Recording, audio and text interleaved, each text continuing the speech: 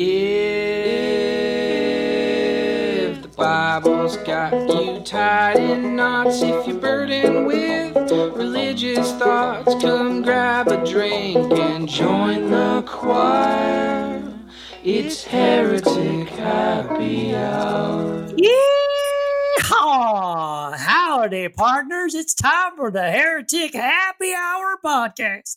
I'm Keith Giles. I'm one of your three co-hosts here. I'm the author of many books, including the one coming out in November 9th, actually, my birthday. Jesus Undefeated, Condemning the False Doctrine of Eternal Torment. With a foreword by this guy, what was his name? Brad Jersak. Yeah, Brad Jersak. Anyway, sorry, at the beginning, you noticed I had a little bit of a Texas accent. I recently moved back to El Paso, Texas. In fact, recently, as in like 2 days ago. And so, yeah, I guess I got to fight my Texas accent coming back. But anyway, I'm joined by my other two amazing co-hosts, Matt and Jamal. Guys, introduce yourselves. Say hi. Hi, friends. My name's Jamal. It's really good to be back on the Heretic Happy Hour podcast. And I will say, I have these every day. I read some affirmations about my identity, and I'll just share a couple just so you get to know who I am a little bit. I am a great lover, and I am deeply loved.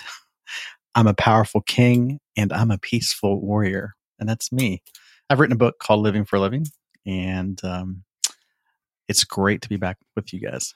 And I'm Matt, and I too am a great lover. But yeah, I've got when is this show coming out?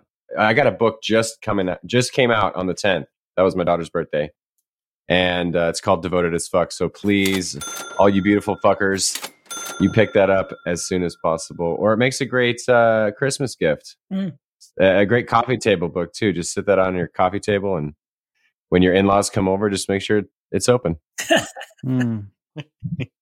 That's my recommendation. Yes. Hey, you know what? By the way, I dropped the ball out there, guys. I should have said at the beginning that, by the way, everybody, we're doing a brand new series in our podcast. We're doing a Culture War series, and we're already one or two into it now. So, just so you know, that's what we're going to be talking about for the next couple of episodes. I'm just personally excited because eventually that means we're going to get around to aliens. Now, not in this episode, but eventually we are going to get around to aliens, and I cannot wait for that one. Anyway, but that's a sneak peek. Yes. And this is a great time to announce again re-announce the announcement, the earlier announcement we had earlier on the podcast. To re-announce Yes, that we have a potline. Oh, not a potline. Yes, that's finally. No, Matt has a potline. Yes, I'm sorry, I was channeling Matt for a second. We have a hotline, and the number to this hotline is 240-343-7379. Again, that's 240-343-7379. Call 24 hours a day, 7 days a week. And you could leave a voicemail, you can leave a text. And actually, we have a text that came into the hotline this week. So let's cue that up. Okay. This is quote, "For those existing in flesh cannot be pleasing to God, but you are not in flesh, but rather in spirit, since God's spirit dwells in you. But if one does not have the spirit of the anointed, this one is not his." Unquote. Romans chapter 8, the New Testament, a translation by David Bentley Hart. Hi there. I'm reading Richard Rohr's Universal Christ, and I'm loving it. I am struggling with the text above and whether that contradicts Richard's belief that the Christ is present in all people and things. Paul distinguishes between those who have the Spirit and those who don't. Perhaps a question for Richard directly, but wondering about your take. Thanks. Gary Gidlow. Unquote. Wow. That is probably one of my favorite texts that have come into the hotline because I love this subject. So good. Yeah. So what are your thoughts, Jamal? Man, he just opened a Pandora's box. Well, interesting that this text came in. I think, first of all, no accidents. I don't believe in accidents or coincidences. It's really interesting that this text came in to the hotline because we interviewed, we're going to get into, I don't know if I should give this away, but well, let's just do that. Okay. The heretic of the week that we're going to get into, it happens to be somebody, I won't mention his name, we'll get into that in a minute, happens to be somebody who actually differs in with some regard to Richard Rohr in the claims he makes in the Universal Christ. And but this is one area in which I don't know that our Heretic of the Week really gets into the specifics of in this area, but I think it's an important distinction, because here's what Richard Rohr, the point he makes in this assertion that everything is the manifestation of the Christ. Literally everything is the incarnation of the Christ, which is a bold statement. That does take him out of the realm of what's considered Orthodox Christianity. And I think Paul here, and when Paul makes a statement that certain people have the Spirit of God and certain people don't, it's probably not the greatest translation. It's like, first of all, what did Paul mean by it? I think a couple of things could be true. Paul could have been sectarian, like most Christians are, and just said, you have the Spirit, you don't, you have the Spirit, you don't, you're awake, you're not, you're in Christ, you're not, that kind of thing. I mean, if he did that, I would just say, yeah, his Paul's understanding of reality is less developed than Richard Rohr. So I could consider Richard Rohr as being a more enlightened thinker there. But I'm not sure Paul's saying that, but the translation's really bad. So but David Bentley's Hart translation is really bad? No, Paul. Oh. David Bentley Hart could be quoting Paul. Correct? Well, that's what what he's doing. Yeah, but what I would say is Paul's wording is he's really not communicating maybe what he's trying to get at. I think words fall short. A lot of times Paul has done this several times in his writings where he's saying something and the word he uses is probably a poor choice, like flesh, really poor choice to use that, to talk about the flesh as being something. It's really more, that's really kind of the error of Gnostics, where the flesh was lower. And so this idea of talking about the flesh in a lower form is probably not the right word that Paul's trying to get at here. But anyway, it's really, so this idea, I would say there are some people who are not awake to the Spirit of God and therefore don't really live by its influence. But if that's what Paul's saying, I would agree with Paul, but I would never agree with Paul if Paul is saying that certain people do not have the Spirit of God. I would not agree with that, because I don't think that's really in line with Paul's full revelation that he states in other places in his writings. So that's just my thoughts. Yeah. Well, I'll say that real quick on Paul and talking about the flesh. I mean, there's such a specific context when you're talking about this. Paul is dealing with a lot of rhetoric and dealing with people who are living in their time and place and context. So when he talks to the people in Corinth, or when he talks to people in Galatia or Rome, there's a certain context. I from what I understand is that Paul is not talking about flesh and spirit in a Gnostic sense. I think he's talking about it more in a these are powers that that present themselves in the world, and he's trying to distinguish between the two, not necessarily making like a ontological claim about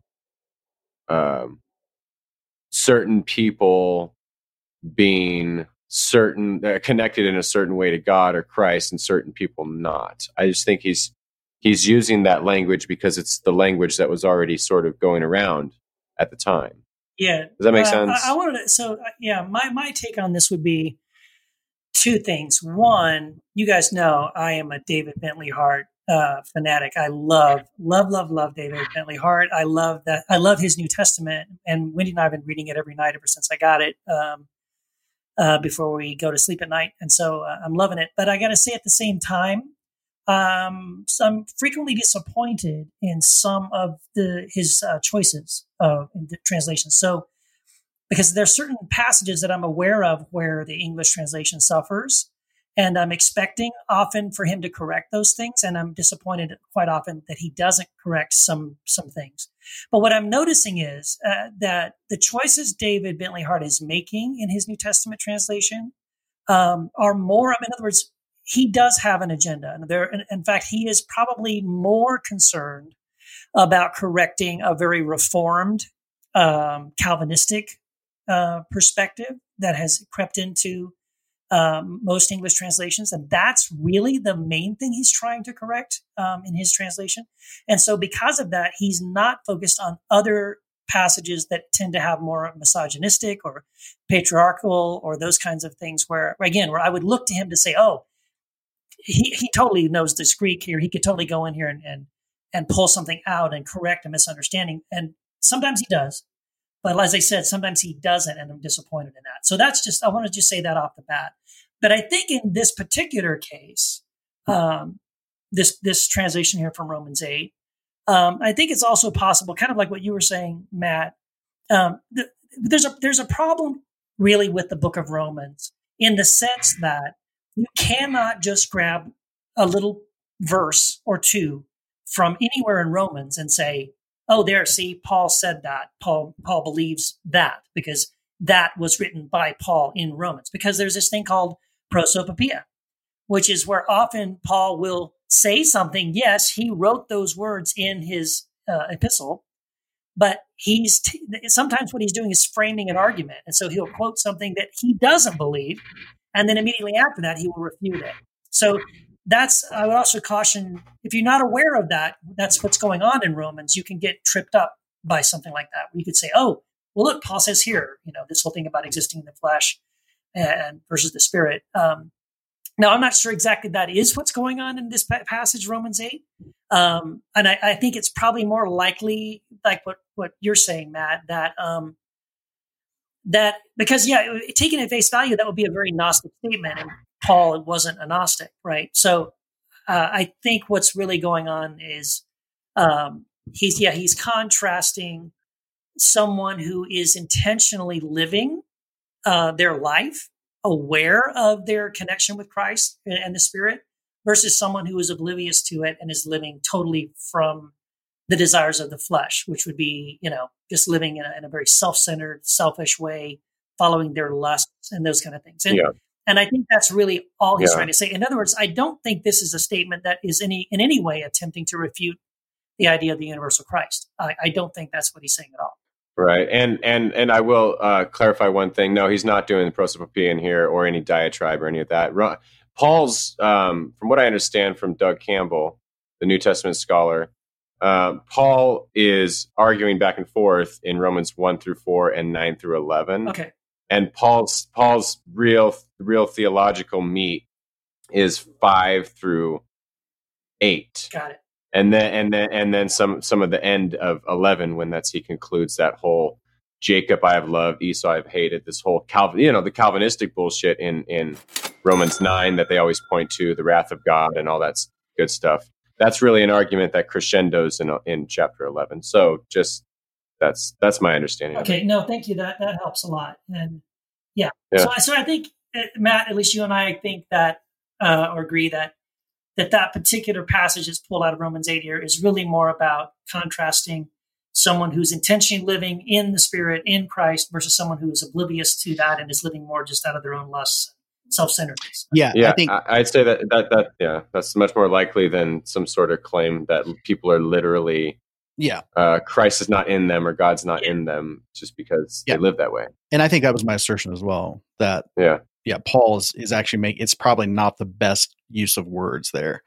Because the whole gist of Paul's revelation is that all are in Christ and Christ is in all. I mean, that's the essence of his revelation, and he's very clear about that in other places. So even as all have fallen in Adam, all are made alive in Christ. So this is not, again, it's you have to understand that language falls short. But if you get the heart of Paul's revelation, then you realize this is essence. We could go on this conversation for a while, I feel, but we got to move on and get to that heretic of the week that Jamal mentioned earlier. It's the heretic of the week. Hi, I'm Brad Jurczak, and I'm a heretic.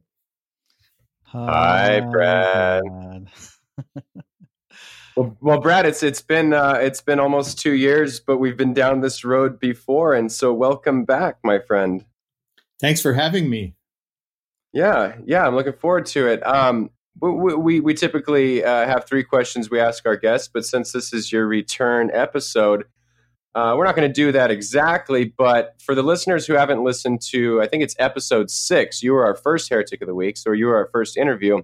If you could just maybe recap briefly why some people consider you a heretic. Well, some people think I'm a heretic because I believe God speaks today. So if you don't believe in that, that's a problem.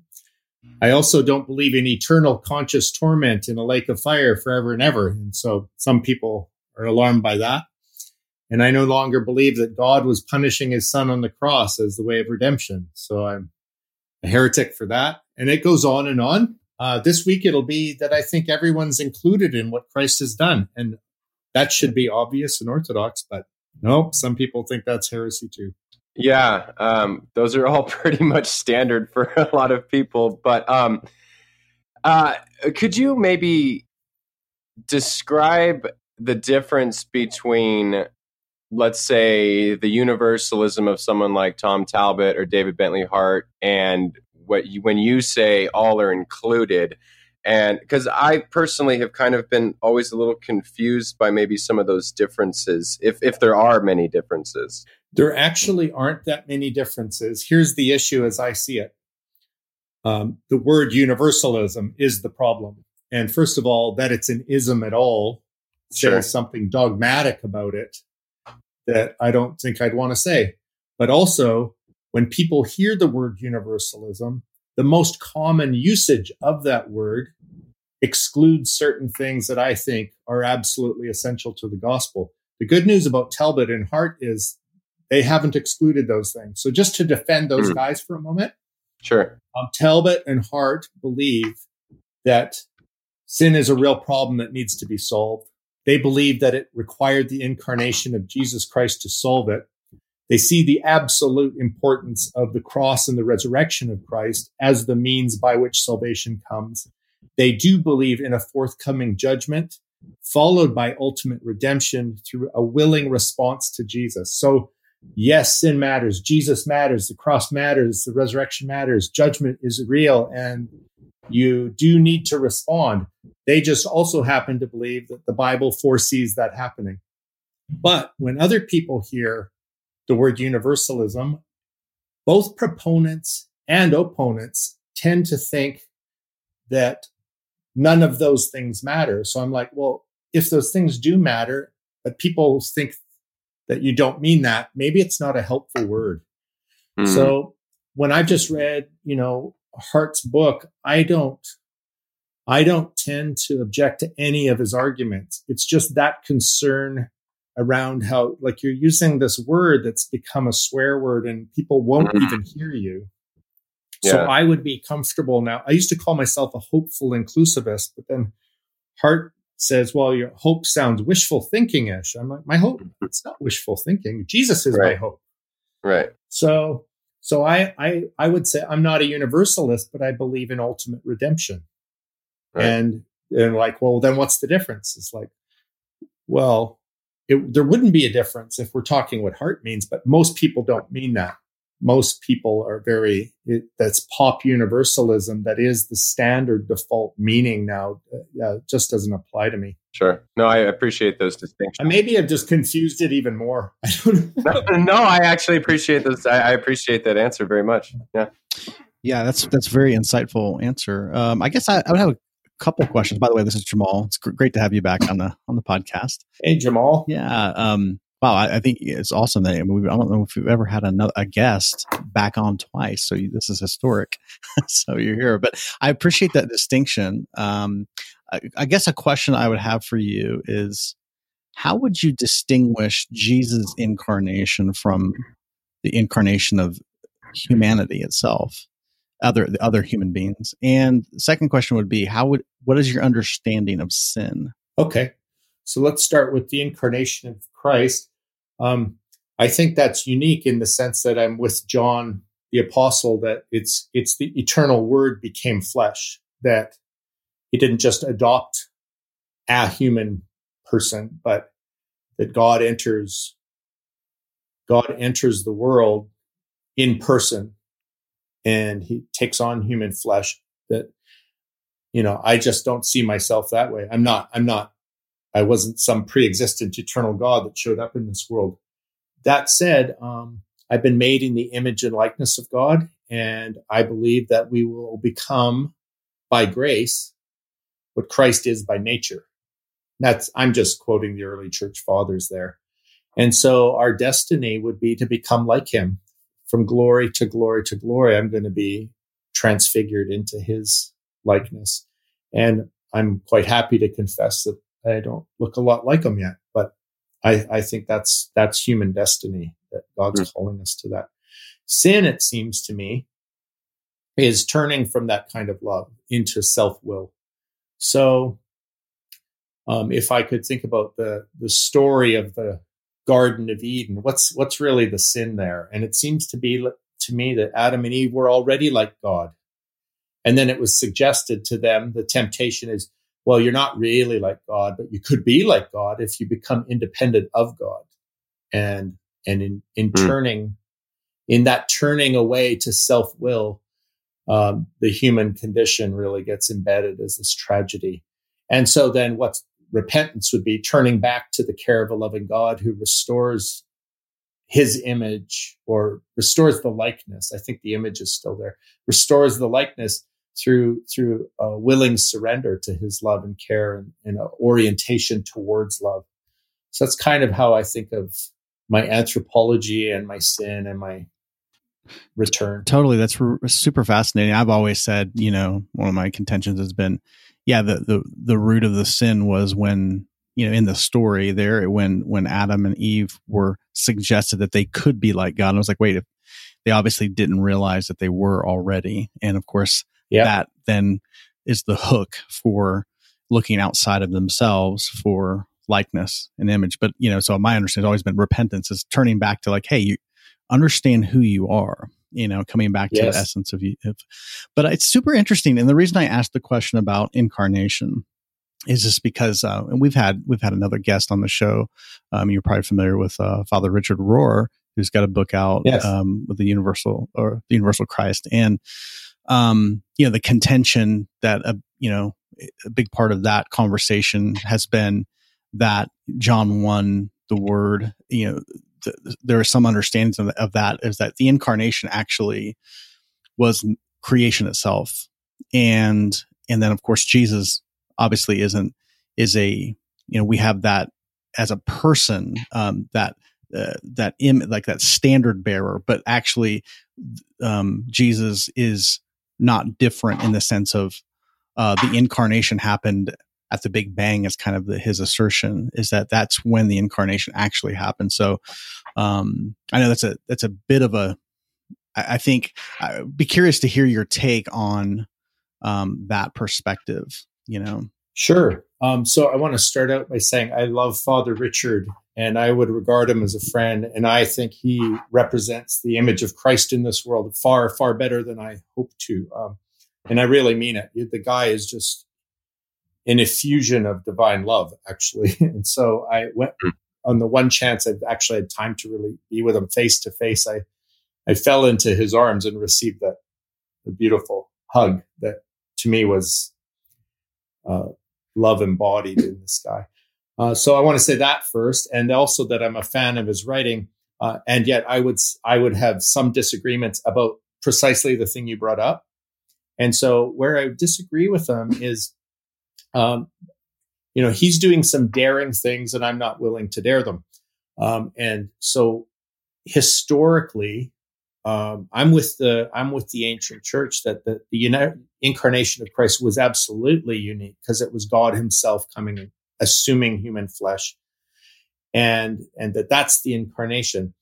Now you can oversteer into the other ditch by saying, and creation is just ex nihilo. You've got creator and created, and it's out of nothing. It's like, no, I think Rohr is partly right on this, that creation was out of the nature of God. And so in the early church, they would not say creation's an incarnation, but they did dare to say it's an appearance. And so we get an appearance of the nature of God through creation. But the word incarnation is to be enfleshment. And so it's particularly around humanity, and that Christ becomes the true human. So I see a big difference between creation and humanity, and then Jesus of Nazareth. To me, that probably it's a category error. I also suspect that he has an agenda for this that I would affirm, and that is somehow that God is available to all and he's found in all. So, and that he fills all things and he's in all places.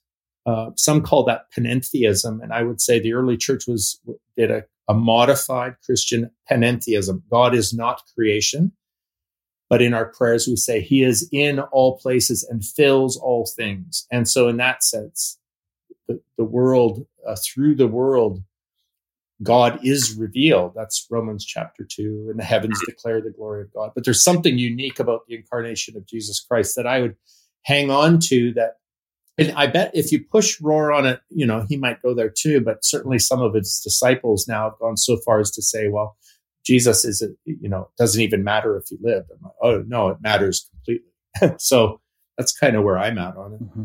Thank you for As best I can, I'm just in submission to the ancient early church doctrine of Athanasius and these guys. And where I'm not, I would repent. So, well, you've had a pretty exciting year, Brad. You had 2 books come out this summer, and I would love to chat with you about those. You want to give the titles for the listeners and talk about maybe what you're trying to do in each of them? Sure. So one of them is a sequel to A More Christ-Like God that came out a few years back. And this one's called A More Christ-Like Way, A More Beautiful Faith. And that book is just about how, just as Christ showed us what it is to be divine, which I talk about in the first book, he also shows us what it is to be human. And and so I call this the Jesus way. And he says, take up your cross and follow me on this way. So in that book, the More Christ-Like Way, I begin with a little bit about, alternative metaphors to deconstruction that could be more healthy, like let's say art restoration. And then I move into some 4 unchrist-like ways that have co-opted the church, that have to do with, like, we've tried the way of moralism and that's killing us. And we've tried the way of, partisan politics, and we've tried the way of left-right factions, and we've tried the way of nationalism. These are all unchrist-like counterfeits. And then I get into the heart of the book is 7 facets of a more Christ-like way. And that's where I talk about radical self-giving, radical hospitality, radical unity, radical recovery, radical peacemaking, radical surrender, radical compassion. And these together are some of the facets of the Jesus way that he invites us onto. Not that I've arrived there, but that Christ forged that way, and as best we can, we're meant to go there with them. So that's the More Christ-Like Way book. The other book is called In, and the subtitle is Incarnation and Inclusion, Abba and Lamb. And in that book, I'm looking at this tension where you've got some people who see the uniqueness of Christ as applied in exclusion. So the uniqueness for Christ implies to them that this in, out, us, them thing. And then on the other hand, you've got Christians and Christ followers who would say, well, no, I see that God is all inclusive and that he loves everybody. But then they're tempted to diminish the uniqueness of Christ. And what my book is proposing through scripture and through a lot of stories is how the higher my Christology has been, the wider I see the love of God to be. That I haven't compromised on the incarnation at all. And where that's led me is to see Abba in everyone. And so it's about letting people, the good news is not that you could have God come and live in your life. It's the good news is God does live in your life. And let's take the blinders off so you can begin to experience the truth of who you are in the way of who you are. And so that's kind of what I do with that book. Yeah. Well, going back to, I love the phrase art restoration project. And yes. Because I mean, I tend towards burning the whole thing down sometimes too, and and just like kind of standing on the rubble and not knowing what to do with it. And, but I think that of course gets tied with the term deconstruction. I mean, yeah. And so I love that, you kind of, I'm guessing answer, well, now what? Now what do we do? And Could you touch on that a little bit more for people who may, because a lot of what we do on the podcast is helping folks through that deconstruction, for lack of a better term, or art restoration projects. I mean, what are some of the things that you found that can be helpful in dealing with, I guess, a crisis of faith or something to that effect? Yes. So when we're in a crisis of faith, when we use the term deconstruction as it's used currently, not how Derrida first meant it as a philosopher, but the way it's used currently really is about, I'm going to use jackhammers and dynamite and blow the whole thing up. Like, what? The question is, what is the thing? Do we burn the whole thing down? What do you mean by thing? So do we mean a religious system that's oppressed us? Okay, go have at it if you can. Probably can't anyway. But if we mean the faith once delivered to the saints, the gospels, really, we're going to burn the gospel down? Is that wise? Or maybe even the thing is my faith, my heart. I'm like, no, your heart's a masterpiece and your faith is precious. Let's just be a little more careful here. So let's imagine then. So I use a bunch of metaphors, but the art restoration would be like this, that I see the gospel and I see your faith as a Rembrandt. And somehow through religious systems, this piece of art, this masterpiece, it's actually priceless. It's had grime on it.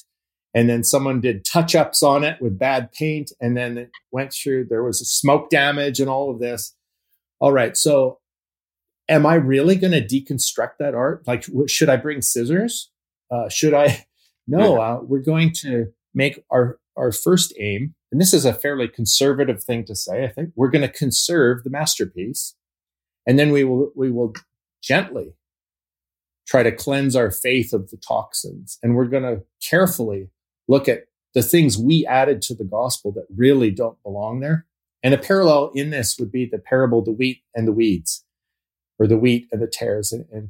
And these people see that there's a problem. Oh no, the enemy's sown weeds in the night. And should we pull them up? And it's like, careful. Because you don't want to be tearing the wheat out. Because what if the wheat is the gospel, or what if the wheat is your own faith journey? So I think, well, honestly, I was trying to find as many ways of not saying don't throw the baby out with the bathwater as I possibly could. But that's kind of what I was saying. Yeah. No, that's definitely good stuff, and I think it's always helpful for folks like you to remind. I put myself there first because, again, like I said, I'm one to use dynamite, and sometimes I need to be a little more careful and reminded that this once upon a time was a beautiful painting. Yeah, and also it's not always in our hands, right? So some people who go through what we call deconstruction, they didn't even do it on purpose. It's like life has done it to them. Sure. It's like, okay, let's do the triage here and see who can survive this. Sure. So yeah, no, that's good stuff. I'm sure your books can be found on Amazon and everything, correct? That's right. Yeah. Yeah. Awesome. And do you have a website where you're putting all that stuff out as well? People can find the books through bradjersak.com, but honestly, it's quickest just to go to Amazon and type my name in. My books will come up and these will appear there. Yeah. Fantastic. Awesome. Well, thank you so much. We really, really appreciate your generosity and your time and coming back on the podcast. It's just, it is historic. I'm glad that you came back on for a second time, and just appreciate what your contribution to the wider conversation that we're having today. It's my pleasure. It's always good to be with you guys. Awesome. Thank you, Brad. Thanks, Brad. All right. Blessings on you. You too. Bye-bye. Oh, yeah. Brad freaking Jersak. He's the man. Love that guy. Yeah. Yeah, he's our first guest that came back. Yeah, imagine that. We actually had someone that was willing to come back on. Yeah. We did. That is really cool. And it was 2 years ago we had him on, I think. It was. I can't believe can you believe it's been that long? No. It doesn't seem like that long. No, it's cool.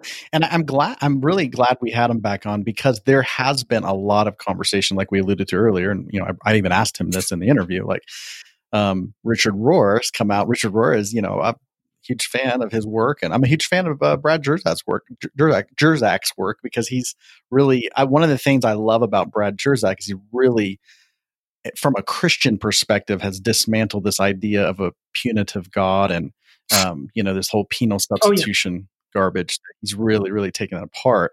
I love that. I think he does differ from Richard Rohr, and he's admitted to that. And but the idea of Richard Rohr, the emphasis on the universal Christ, that everything is first and foremost an incarnate, an example of the incarnation. And Jesus, obviously, we're given the person of Jesus as a statement of, okay, he is an incarnate being. And then we look to him as a standard, but yet then Jesus' message to us is we are also all like him. I think that's where Brad Jersak would differ a little bit in that is in his claim that Jesus is in an exclusive way, in a way that we're not God incarnate in human flesh. And that's the traditional Christian understanding of the incarnation. And I think that's where he would differ from Richard Rohr. I definitely would I love it, because that's why I would not be considered a Christian in that sense of the word, because I think the essence of Jesus' message is that we are like him. Jesus is not some exclusive deity human being in a way that we're not, because then that would make him fundamentally different than us. And I think that's where I would differ. Yeah. So.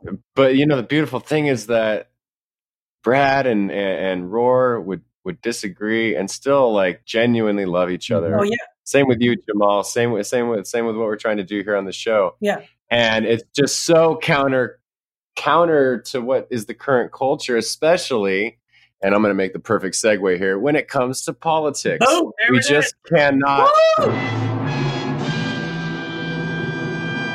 We just can't take that approach. Like, even as Christians, like, we get so bent out of shape, and we break up relationships because of it, and we get, just because of a disagreement. And politics, this is the one that I was looking at, like, when we do the politics one, it might be one of our most contentious, not with each other, just because for some reason politics just sends people over the edge, man. More than theology, I think. Yeah, well, they're very similar, right? I mean, and obviously, sure, of course, this topic is something I wrote a book about. In fact, my very first book with Choir was Jesus Untangled: Crucifying Our Politics to Pledge Allegiance to the Lamb, and so this was something that 2 years ago when I wrote this book, I thought, man, it had reached such at that point 2 years ago, the division between Christians and even just the division in America in general over issues of politics was so divisive and so toxic. That's why I wrote Jesus Untangled. And now 2 years later, oh my gosh, it's like 10 times worse. This is it is an important topic. And it's one that I'm curious to see how how the three of us are going to fall on this. Cause I'm guessing the three of us are going to be pretty different in our perspectives on this, but definitely something we have to talk about. So politics. Yeah. Yeah. But it's cool that we're going to differ. Like, it doesn't. Oh no, of course. I don't know. I think this is where I think people just like lose sight. Like, we're to a point where if you're not exactly lined up with us on like 10, 15 views, maybe less for some people, then it's like we just cut off everything.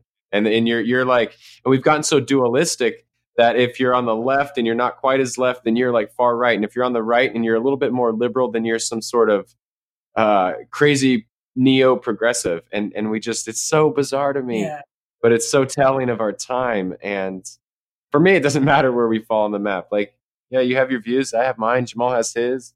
Ralph's got his. The listeners have theirs. Yeah. But that's okay. But I mean, I am curious. I got to be honest. Like, I'm not exactly sure where you guys fall. Well, so should we? Just to kind of get us started, and then let's go around. Maybe let's do like a little round robin here, and maybe we'll take some time. Maybe we'll just take a little bit of time to give our views on the topic of politics. But in America, we are living in a time when to be a Christian, it's just assumed, especially if you are a Republican conservative. The assumption is, well, that's all you can be if you're a Christian, because you can't possibly be a Christian and vote Democrat. And there's a whole lot of reasons for that. That's not an accident that's happened. That's actually the result of many years, many decades of intentional planning to sort of polarize the church, the Christian church, The onto the family. side of politics. Well, yeah, exactly. That documentary on Netflix, The Family, which I haven't seen it yet, but my gosh, so many of my friends have said, Keith, I watched The Family, and I kept thinking about, you got to watch this, Keith, because it's really just reinforcing all the stuff I was writing about in Jesus Untangled, which is this, there's a very purposeful, intentional, and I don't want to sound like a conspiracy because it's not a conspiracy. It's documented, very well documented, that Christian leaders and business leaders, corporate leaders, came together, around the 50s, and started to say, how can we get Christians to line up behind these sort of conservative values that support corporate interests? They had several high-profile Christian pastors of mega churches, many of them in Los Angeles, but also in the Midwest and the East Coast, who jumped on board with this and made it their mission to, do all that they could do to make that happen. So that was in the 50s. And there was a wave. That's where we came up with that's when we had this whole "In God We Trust" and "One Nation Under God" and all that kind of stuff put into our national language. But we've had successive waves of this kind of a thing, with this entanglement of Christianity and conservative politics. So we saw it again with the Moral Majority and Jerry Falwell, coming together to elect Ronald Reagan in 2 terms. But of course, that was a major ripoff that Christians realized when it was all said and done that actually the church did a whole lot for Reagan, and Reagan did not do a thing. All of his promises he made to the Christian church, he promised he would overturn Roe versus Wade, didn't even attempt to do that. And he promised he would put prayer back in schools, and again, never even made any attempts to do that. So he got what he wanted, which is typically the way it happens. When you mix faith and politics, you get politics. You don't get anything that really resembles anything like Christ or anything Christ-like. So anyway, that's where we are today, and of course now we're seeing it again, where it's being poured on with Trump. And but again, it's this oxymoron, right? That it's not true. You certainly can be a follower of Christ and have progressive or liberal views and vote for progressive or liberal candidates. Like your faith, your Christian faith, isn't automatically going to steer you one way or the other. So that's one false assumption. Yeah. Jamal, what where are you at with all this? I don't think we've ever talked politics, man. Yeah, well, now don't hate me, guys. I'm just kidding. I was going to say I was a Trump supporter. Okay, I'm not a Trump supporter. I will just say that MAGA 2020, right? I don't support the re-election of Donald Trump, and I did not support his original election. Just to be clear. However, let me just kind of give you a nutshell where I come from, because I've been all over the board with this issue. I went to Liberty University, which is, yes, you did. That is where Jerry Falwell. That's the school Jerry Falwell founded. And if you know anything about modern, American history, that Jerry Falwell is responsible for creating the moral majority. Really, 1979, 1980, kind of galvanized support. Ronald Reagan was the candidate of choice, and that really started this whole thing in many ways. I mean, the family kind of goes into it. It was going on before that, but really, Jerry Falwell really mass organized the Christian evangelical base to support Republican politics. So I was in all that when I went to Liberty University, and definitely got caught up in all that. I've always been passionate about politics, even as a little kid, before I was even quote unquote an evangelical Christian. I was always fascinated by politics, by how it works. I don't know why. I just always have.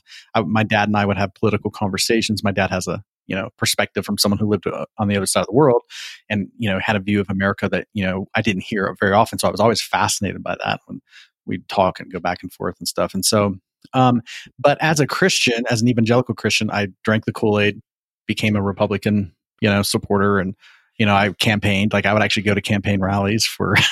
I remember going to one for Bob Dole, shows you my age a little bit. Bob Dole, when he was running against Bill Clinton, I thought Bill Clinton was an evil guy, and definitely campaigned for George W. Bush, and just huge into all that. And then I had a personal awakening on a political level. I actually had a personal awakening when Barack Obama was president. And I have a whole story about all of that I could get into, but that's a whole different subject. And I began to really value him as a human being, not even his politics, but just as a person. And that was a real change for me because I was such a partisan. Anyway, I came to the conclusion, though, because of the abuses of the religious right, that I was just like, you know what? Christians should have nothing to do with politics. And that's kind of where I landed for a while. Jesus said, beware of the leaven of Herod and the Pharisees. And that passage, I would be like, they're corrupt. If you look through history, the religious leaders and politicians always conspire together to control the masses. And I believe that that's very, very, very much part of our history. So I just wrote off politics altogether. Like it has no place for Christians. But then I left Christianity. I started to realize that, Jesus didn't even have any, like Christianity has nothing to do with Jesus. Jesus didn't even come to start another religion.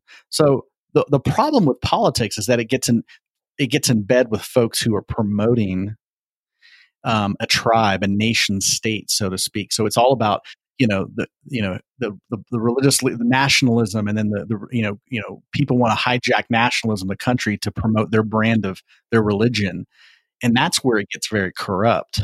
But I have since had a reawakening to the realm of politics for me personally, and the reason for that is because there's nothing inherently, and I just started to see why dualism is always around the corner. When we start making something secular and something sacred, then we've missed the boat again. Now we're saying, okay, this is a no-go zone. It used to be, certain music is a no-go zone, or I just don't believe there's no-go zones in the world anymore. Like every profession, is for the most part something. If you feel called to do your work in that profession, there's nothing wrong with that inherently. So is politics a no-go zone? No, I think politics is great. But that it doesn't mean, it's not, if you're not promoting a specific religion or nation state, I actually think politics can be redeemed because when you turn your faucet on and water comes out, that's politics. And when you drive down the road, that's politics because somebody had to make that road. Somebody had to, set up the infrastructure so that you have water lines coming in your house so you can have drinking water. Police force, laws, traffic lights. All these things are politics, and you have it at a local level and you have it at a national level. There's nothing inherently wrong with that. But I think if you're deconstructed away from the agendas of promoting a tribe, a religious sect like Christianity, which I don't even think Jesus came to start, or if you're not trying to build a nation state to control the masses, then politics can be a beautiful tool of human development. And I actually think it can be. And I think there's a real place for people who are awakening to the essence of who we are. There's a role in politics for those folks. Otherwise, that's, the people who are unenlightened are now running the show, and it's affecting all of our lives. So I do think people should get involved in the political process if they're not motivated by, promoting their tribe, Christianity, or promoting their nation state in a nationalistic sense of the way. But if you're into human development, politics could be a great field. I'm definitely passionate about that. So in other words, you're voting for Trump in 2020? Actually, I'll tell you, I'm a passionate supporter of Marianne Williamson, who's running for the Democratic nomination. I really believe in her message. Not that I think she's a savior and going to save us all, and I'm not outsourcing my hope to some politician. But I just think that she's a healthy candidate, and there's others out there. Again, I'm not saying everyone should vote for her. I'm just saying that's the person I am very excited about, her candidacy. But I'm passionate about people getting involved when it's not motivated by tribe or nationalism, but human development. I think it's beautiful, Yeah. Well. Yeah. I tend towards some pretty anarchist leanings.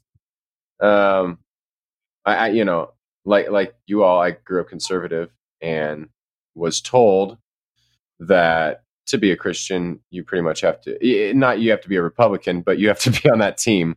I don't think the people who I was around went that far, but that was definitely the slant. And then I got really libertarian and,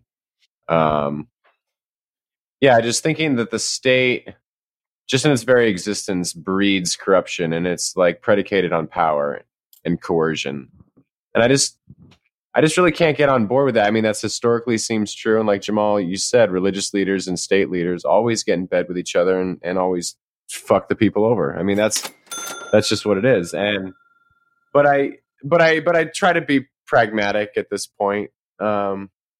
So in California, marijuana is legal, but if it weren't, I would certainly vote to legalize it because, I know when you vote, you kind of like endorse the system. But at some point, I think of the state as like heroin.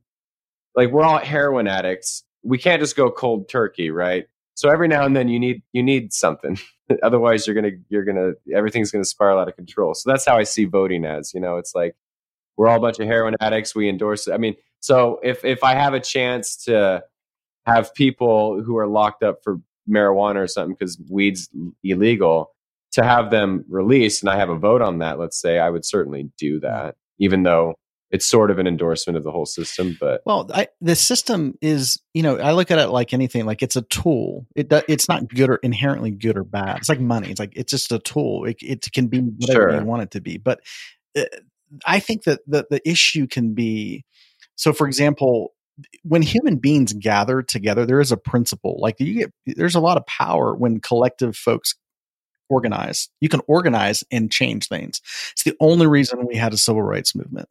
Even you think about gay marriage. Like, why did that even change? It's because there was a galvanization of people to gather and address an issue in our society that needs to be addressed. That's politics. That's fun to me. That is fundamentally the political process. And if you're motivated by human development, and we have tremendous resources, especially in this country, we have tremendous resources to solve so many of the world's problems.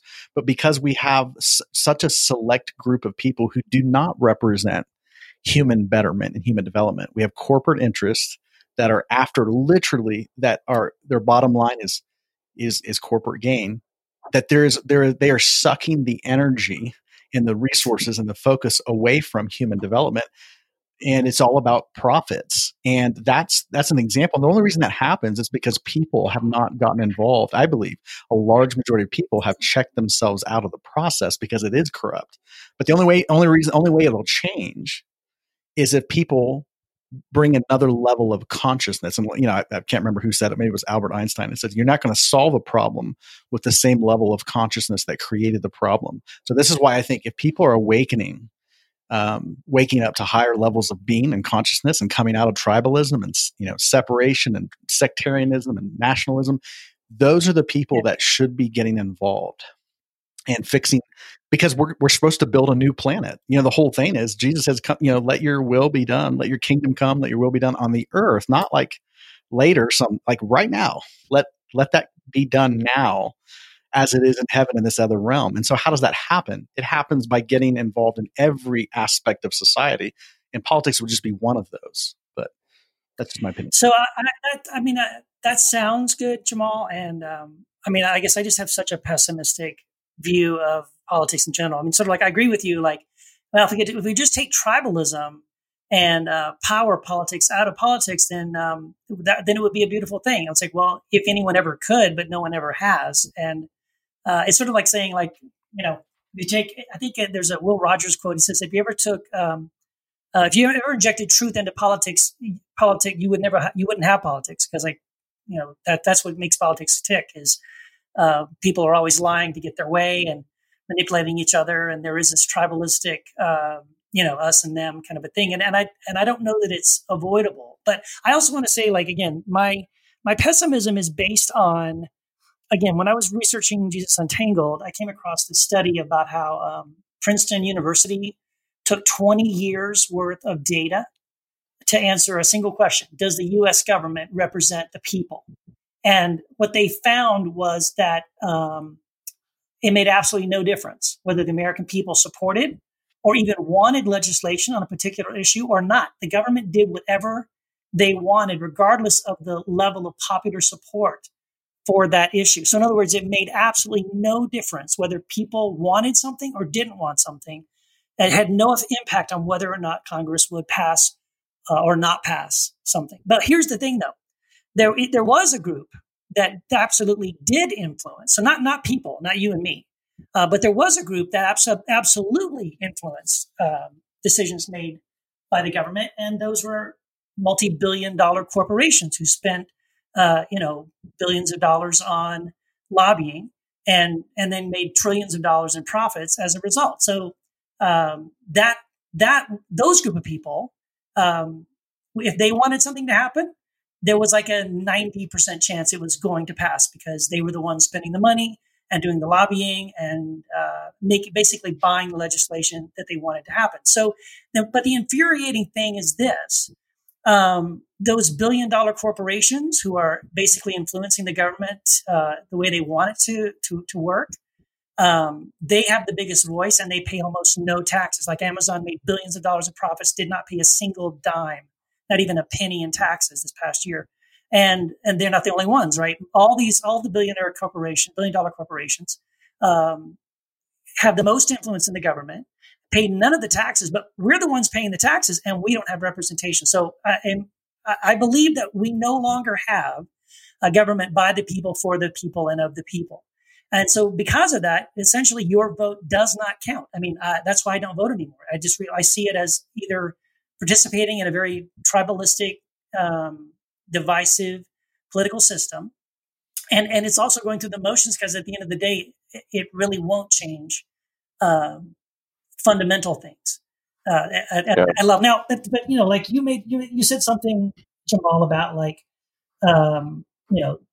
slavery or like Martin Luther King and those kind of movements. And I agree with you. But those kinds of movements are largely led by people.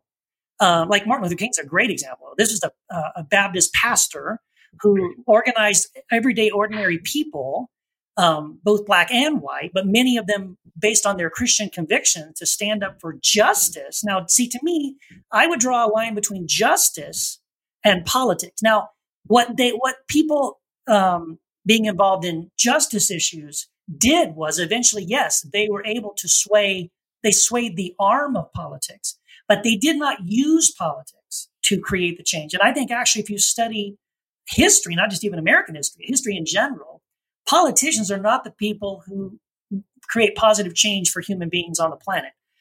People do. And people can do that apart from involvement in politics. In fact, it's not their direct involvement in politics that creates the change. It's their social change. In other words, it's the conversations they have in their living rooms or in groups of people or organizing other people or educating other people. Even the LGBTQ issue was, again, largely because of many years of helping change people's perceptions and understandings. Yeah. And that happened outside of any voting this way or voting that way. That was a movement. It was a groundswell movement. Yeah. Can I say something? I agree with that. I totally agree. I think change always begins with consciousness of people. I don't think the office creates change. The political offices create change. But I don't think you can separate the two, because in the civil rights movement in the 1960s, there was an evolution in American consciousness towards race relations, and it was swelling across the land. And the aim of that evolution in consciousness was to influence our politics, that our politics reflect. I firmly believe, and I give you another example of this. I have a friend who is a financial consultant, and he advises people on their finances, and he helps people manage their money and invest and all these kind of things. And he's really, really good at it. He's like a vice president of investments, and but one of the things he asks them when he has people come to them, whether it's a company or whether it's an individual, and they have like a massive amount of wealth that they want to invest, he says, then they want to know, okay, where should I go? What's the smart investments? Where should I put my money and all this? And he says, no. Before we even get into that, like, tell me who you are as a person. Tell me what your values are. What makes your heart beat? What gets you up in the morning? And they're like kind of taken back by that, because he's like, what are you talking about? He's like, well, like, what do you value in life? And then they get into things like their family and, whatever they're passionate about. And he goes, okay, first and foremost, your money should reflect what you're passionate about. Your money should go where your heart is. Obviously, it's a principle there. Where your treasure is, there your heart will be also. Okay. So it's a powerful principle of the new world that we're building. Jesus talked about this new kingdom. Okay. So I firmly believe that politics, which is spending our money as a nation, as a group of people, should reflect our values. Where our money goes, it nationally should reflect the values of the people. So people we have a right to say, okay, I am tired of taxpayer money going to represent $700 billion war machine that's wreaking havoc on the planet. It's not our values. No human, if you polled people, nobody would agree with that. So we need to organize in such a way that we say, okay, yeah, the politics should represent us. It shouldn't represent just corporate interest or small groups of people that are, running heinous institutions that are, destroying people's lives. No, we don't support big pharma. No, we don't support that. Like the majority of people, if you talk to them, they'd be appalled at this stuff.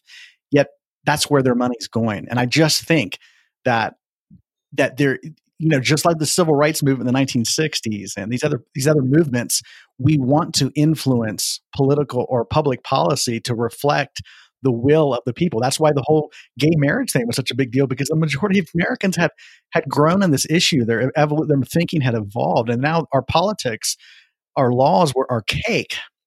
Our laws were represented that were indicating a place where there was an alignment. There was not an energetic alignment with the value system of the people. And I just think that one has to represent the other.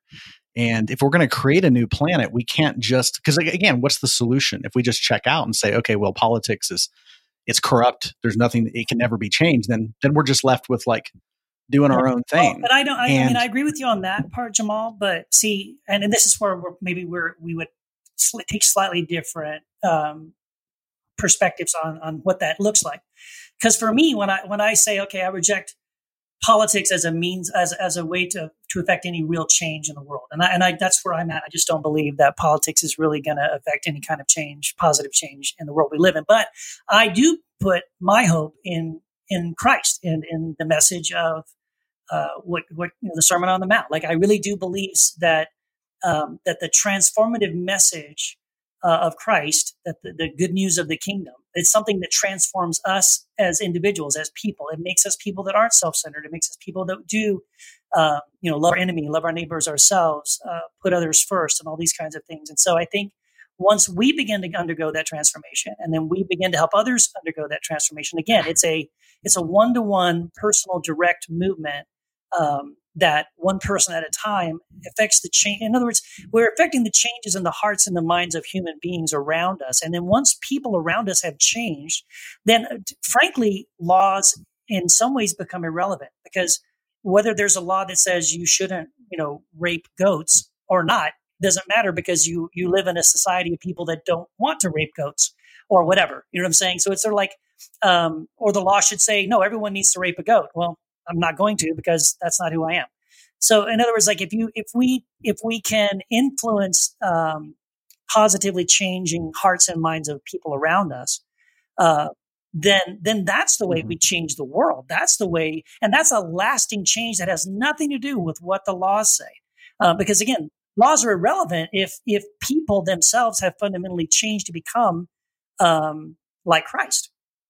Yeah, but I mean, to play devil's advocate, I mean, ideally speaking, yes, you're absolutely right, Keith. If we're all living in our true essence, living without our ego and all these things, and living an enlightened life in the kingdom of God, yeah, laws, they're meaningless. I mean, they could say whatever they want to say, but I do the right things because they're the right thing, not because the law tells me. But in the meantime, I mean, certainly we need some sort of.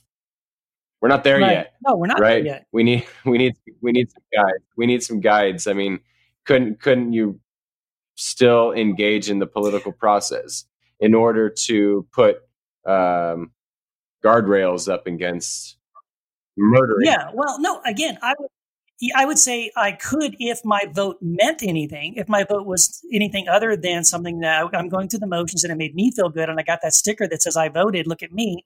But at the end of the day, the people that I voted for don't work for me and are not going to pass laws that have anything to do with what the will of the people really is. So for me, again, this is just for me. I feel like, again, this other thing about, the gospel and transforming people to be like Christ. Well, that's such a long, slow process. Yeah, it is. It may take a while, but I think it's something that's worth doing. I think it's ongoing. It's not like we're starting on day one, and that this has been an ongoing process. And so again, I feel like that has more hope. I see more hope for humanity in that than I do in politics. Yeah, I do. And there's plenty. It's like used car salesmen. They have a bad rap for a reason, but we all buy cars. So it's not like it's inherently like if you are a used car salesman, you're now suddenly involved in it. In an unredeemable profession. It's the same thing with politics. It's like there are people, I know people who feel very passionate, and I would say their work in the world. My personal belief is that all people are here on purpose, and that we all have a role to play and a job to do on the earth, or jobs to do on the earth, or it's our work in the world. And again, that's what my book Living for Living was about. Like when you're not living for survival, you're actually here, you're living to advance love. And that's whatever it corresponds to our passions and callings in our life. Once you get to know who you are, get to know yourself, you get to move into that. And there are people that get into education because of that. There are people who get into, humanitarian work. There's people that get into all kinds of things, engineering. And I also think politics can be another profession for people that want to make a difference in the world to get into. Again, it's the consciousness you bring to something that matters. And I think if you had enough people, if we have an evolution in consciousness and people start to wake up to this new, what the world could be, then those are the folks that are going to be making decisions. And again, I don't look at politics as all about making laws that prohibit people from doing things. That's one way to look at it. But politics can also be people who, we have enough resources to solve most of the world's problems. Just here in this country, there's enough money to solve. It's a consciousness issue, but the folks there are people now that are waking up, that are realizing we could actually shift large amounts of resources to solving the world's most pressing problems. But again, that's not going to happen if the only people who get involved in the political process are people who are fear-driven or power-driven. And I don't think it changes. And I think we're here to fundamentally change the world. So again, all aspects of society, I'm not just talking politics as, I don't want to make the Christian right. But the problem with the Christian right is that what they ended up doing is putting all their hope and power in politics to advance the cause of their religion, of their tribe. And it had nothing to do with human development and human betterment, and making the world a better place. Actually, they're at the same time, they're talking about rapture and escaping the world, and the world's going to hell. And so it didn't make any sense. Like, again, it was all about power and control and their lust for power. Right. But I'm not talking about it like that. And I'm not talking about like finding a Messiah, someone who will get elected to an office and now the world's going to be saved. I'm not talking about that. I'm just talking about people who are invested in making this world and our society run according to the values that we have. And I think that's where the political process can be beneficial. It doesn't have to be a no-go zone. Because if that's the case, then we're back to dualism, where this is sacred and this is secular, and politics is a no-go zone, and spiritual people stay away from that. And a lot of people have done that. I think it's a mistake. Yeah. So we're going to carry this conversation on because we got to wrap up this show. But guess what? You lovely listeners are in luck, because we're going to carry on the conversation over at Patreon. And if you just sign up, it's like $2 a month, right? Am I right on that? $2 a month. Yeah. You get bonus content. Patreon.com/Heretic Happy Hour. We'll keep this thing rolling for another 10, 15 minutes. So make sure you join our Patreon site, bookmark our website, heretichappyhour.com. And yeah, this has been a good one. Yeah, and if you also want to continue the conversation on our Facebook group, there's a Heretic Happy Hour Facebook group for our Patreon supporters. So support us on Patreon, and if you do, you can jump on over there and join that conversation.